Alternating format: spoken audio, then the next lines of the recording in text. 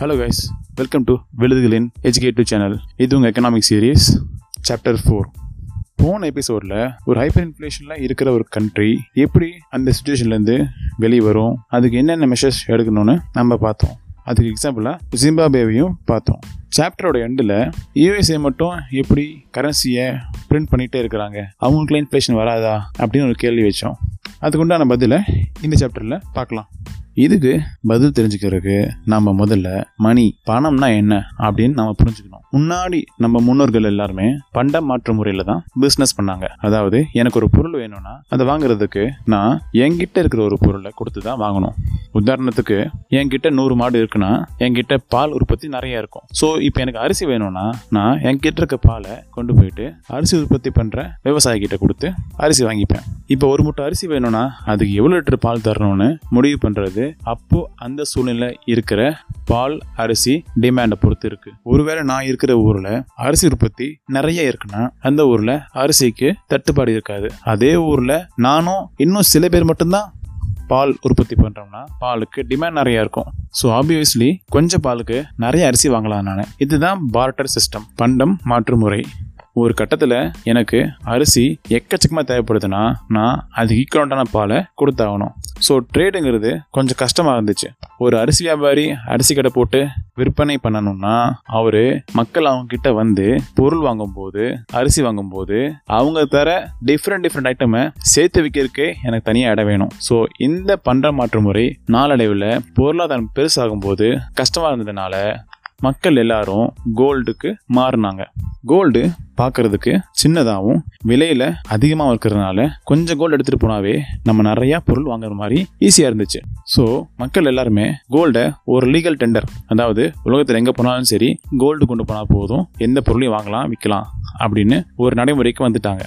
Gold கூடவே silver, France அது போல சில நாணயங்களும் சேர்ந்து வந்துச்சு. ஒரு கட்டத்தில் இதுவும் கஷ்டமாக இருக்க அரசாங்கம் என்ன பண்ணுச்சுன்னா ஒரு புது சிஸ்டம் கொண்டு வந்தாங்க. அந்த சிஸ்டம் படி அரசாங்கம் ஒரு புது இன்ஸ்டியூட் ஆரம்பிக்கும். அந்த இன்ஸ்டியூட்ல கோல்டு எல்லாத்தையும் டெபாசிட் பண்ணிடலாம். நீங்க டெபாசிட் பண்ணீங்கன்னா அந்த கோல்டுக்கு ஈக்குவலண்டான ஒரு பேப்பர் கரன்சி நாங்கள் உங்களுக்கு தருவோம். அந்த பேப்பர் கரன்சியை வச்சு நீங்கள் டிரான்சாக்ஷன் பண்ணிக்கலாம். உங்களுக்கு என்னைக்காவது கோல்டு தேவைப்பட்டுச்சுன்னா அந்த கரன்சி கொண்டு வந்து எங்களுக்கு கொடுத்தீங்கன்னா நாங்கள் உங்களுக்கு கோல்டை கொடுத்துருவோம் அப்படின்னு ஃபார்ம் பண்ணாங்க. உங்களுக்கு இன்னும் புரியுற மாதிரி சொல்லணும்னா நம்ம இந்தியாவில் ஆர்பிஐ இருக்கு இல்லையா, அந்த ஆர்பிஐ கிட்ட நிறைய கோல்டு இருக்குன்னு வைங்களேன். அவங்க கிட்ட இருக்கிற கோல்டுக்கு ஈக்குவலண்டா ஆர்பிஐ நமக்கு ரூபாய் நோட்டை பிரிண்ட் அடிச்சு கொடுக்கும். நாம கோல்டு காயினை மூட்டையா தூக்கிட்டு சுத்துறதுக்கு பதிலாக ஈஸியா இருக்கிற இந்த ரூபாய் நோட்டை பேப்பரை நாம கட்டுக்கட்ட எடுத்து சுத்தலாம். நம்ம கிட்ட இருந்து ஒருத்தர் பொருள் வாங்கும்போது இல்லை நாம ஒருத்தர் பொருள் வாங்கும் போதோ இந்த ரூபாய் நோட்டை கொடுத்து பொருள் வாங்கவும் வைக்கவும் செஞ்சுக்கலாம். ஒருவேளை நமக்கு கோல்டு தேவைப்பட்டுச்சுன்னா இந்த ரூபாய் எடுத்துட்டு போயிட்டு ஆர்பிஐல கொடுத்தீங்கன்னா அவங்க நமக்கு கோல்டா கொடுத்துருவாங்க. இந்த மாதிரி ஒரு சிஸ்டமுக்கு உலக பொருளாதாரம் நகர்ந்து போயிருச்சு. இந்த சிச்சுவேஷன் அப்போ 2 நாடு இம்போர்ட்டிங் எக்ஸ்போர்ட்டிங் பண்ணுதுன்னு வைங்களேன்.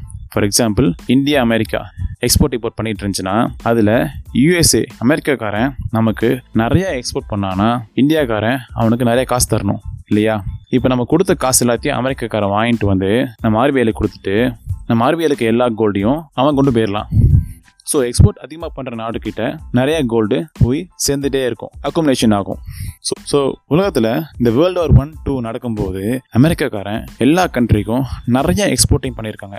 மற்ற நாடுகளும் அவங்க வார் செலவுக்காகவும் வார் நடக்கும்போது அவங்களுக்கு தேவைப்பட்ட அம்யூனேஷன்ஸ், பீரங்கி, குண்டு, துப்பாக்கி, சாப்பாடு, இன்னும் என்னென்னலாம் தேவைப்படுதோ எல்லாத்தையும் அமெரிக்காவிலேருந்து தான் இம்போர்ட் பண்ணாங்க. ஸோ இந்த நாட்டில் இருக்கிற எல்லா கோல்டும் அமெரிக்காவுக்கு ஷிஃப்ட் ஆச்சு.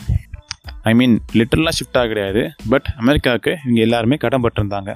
ஒரு கட்டத்தில் எந்த நாட்டிலையுமே கோல்டு அந்த அளவுக்கு சொல்கிற மாதிரி இல்லை. ஸோ என்ன பண்ணாங்க, எல்லாருமே அவங்க கரன்சியை கோல்டு அதிகமாக இருக்கிற அந்த US டாலர் கூட மேட்ச் பண்ணாங்க. உதாரணத்துக்கு இப்போ இந்தியாவில் நீங்கள் ரூபா எடுத்துகிட்டு போயிட்டு ஆர்பிஐ கிட்ட முன்னாடி சொன்ன மாதிரி இந்த ரூபாய் கொடுத்து நீங்கள் கோல்டாக கொடுங்க அப்படின்னு கேட்டிங்கன்னா ஆர்பிஐ உங்களுக்கு கோல்டு கம்மியாக இருக்கிறதுனால கோல்டு தராது. அதுக்கு பதிலாக US டாலர்ஸை கொடுத்துருவாங்க. நீங்கள் இந்த US டாலர்ஸ் எடுத்துகிட்டு போயிட்டு அமெரிக்காவில் இருக்கிற ஃபெடரல் ரிசர்வ், அதாவது அந்த ஊர் ஆர்பிஐல கொடுத்து தான் நீங்கள் கோல்டாக மாற்றிக்கணும். ஸோ இப்படி தான் எல்லா கண்ட்ரியும் அவங்க கரன்சியை US டாலருக்கு பெக்கிங், அதாவது ஈக்குவல் பண்ணாங்க. அதாவது 100 ரூபா கொடுத்தா $1 அமெரிக்கன். ஸோ அந்த $1 அமெரிக்கன் நிகரான கோல்டு நீங்கள் வாங்கிக்கலாம். இந்த மாதிரி கொஞ்ச நாள் போயிட்டு இருந்துச்சு. ஸோ ஃபர்ஸ்ட் பண்ட மாற்று முறை, அப்புறம் கோல்டு வச்சு பண்ணாங்க, அப்புறம் யூஎஸ் டாலர் வச்சு பண்ணாங்க. ஸோ இந்த சினாரியோவில் யூஎஸ் என்ன பண்ணுச்சுன்னா, அவங்க பொருளாதார வளர்ச்சிக்காக நிறைய யூஎஸ் டாலர்ஸை பிரிண்ட் அடிச்சுட்டே இருந்தாங்க. ஸோ உலகத்தில் நிறைய யூஎஸ் டாலர்ஸ் புழக்கத்துக்கு வந்துச்சு. மற்றவங்க என்ன நினைச்சாங்கன்னா, யூஎஸ்ஏ கிட்ட நிறைய கோல்டு இருக்கு போல, அதனால தான் அந்த கோல்டுக்கு ஈக்குவலண்டா யூஎஸ் டாலர்ஸை அடிச்சுட்டே இருக்காங்க போல அப்படின்னு உலகம் நினைச்சிட்டு இருந்துச்சு. யூஎஸ்ஏவும் மற்ற நாடுகள் கொண்டு வந்து கொடுக்குற டாலர்ஸுக்கு அப்பப்போ கோல்டை கொடுத்துட்டு இருந்துச்சு. அவங்க வச்சிருக்கிற கோல்டு ரிசர்வையும் தாண்டி யூஎஸ்ஏ கரன்சியை அச்சடிக்க ஆரம்பிச்சது. எல்லாமே என்ன காரணம்? அவங்க பொருளாதாரம் இம்ப்ரூவ் பண்ணுறதுக்காக பண்ணாங்க. எந்த நம்பிக்கையில் எப்படியும் உலகத்திற்கு எல்லாருமே ஒரே சமயத்தில் டாலர்ஸ் கொடுத்து நம்மள்கிட்ட தங்கம் கேட்க மாட்டாங்க அப்படின்னு நம்பிக்கையில். பட் கரன்சி பிரிண்டிங் எல்லை கடந்து போயிட்டு இருந்துச்சு. ஒரு கட்டத்தில் 1971 அப்போ பிரசிடென்ட் நிக்சன் என்ன பண்ணாருன்னா, இனிமேட்டு உலகத்தில் எந்த கண்ட்ரி டாலர் கொடுத்தாலும் நாங்கள் கோல்டு தர மாட்டோம், ஏன்னா எங்ககிட்ட கோல்டு இல்லை அப்படின்னு டிக்ளேர் பண்ணிட்டாரு.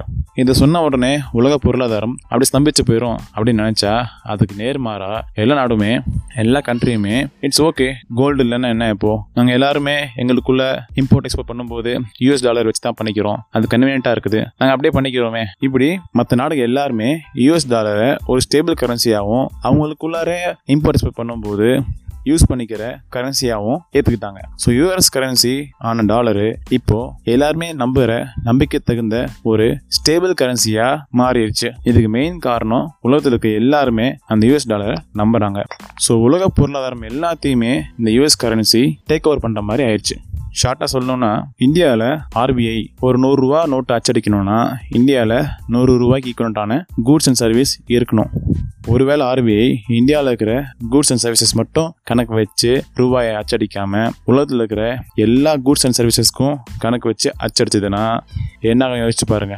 அப்படி ஆர்பிஐ பண்ணாது. ஏன்னா நம்ம நாட்டுக்குள்ள மட்டும்தான் ருபீஸ் செல்லும். ஸோ நம்ம நாட்டுக்குள்ள ப்ரொடியூஸ் பண்ற பொருளுக்கு மட்டும்தான் நம்ம ருபீஸ் பிரிண்ட் அடிக்கணும். ஆனால் டாலருக்கு அந்த கட்டுப்பாடு கிடையாது.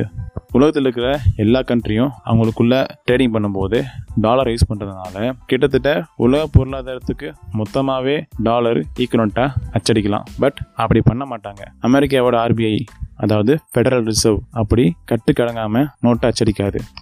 பட் ஸ்டில் அந்த அளவுக்கு அச்சடிச்சா கூட உலகத்தில் இருக்கிற எல்லா கண்ட்ரிக்கும் டாலர் மேலே ட்ரஸ்ட், நம்பிக்கை இருக்கிற வரைக்கும் அந்த டாலருக்கு மதிப்பு இருக்கும். இன்ஃப்ளேஷன் அந்த அளவுக்கு வராது. இது ஒரு பக்கம் இருக்கட்டும். இன்னொரு ஸ்டோரி கேளுங்க. ஜிம்பாப்வேல கவர்மெண்ட் நிறைய நோட்டு அச்சடிச்சதுனாலையும் நிறைய கடன் வாங்கினாலையும் தான் ஹைப்பர் இன்ஃப்ளேஷன் வந்துச்சு. கரெக்டா? அப்போ அமெரிக்கன் கவர்மெண்ட் கடனை இல்லை நினைச்சிட்டு இருக்கீங்களா? கிடையாது. உலகத்திலே மிகப்பெரிய கடனாளி கண்ட்ரி அமெரிக்கா தான்.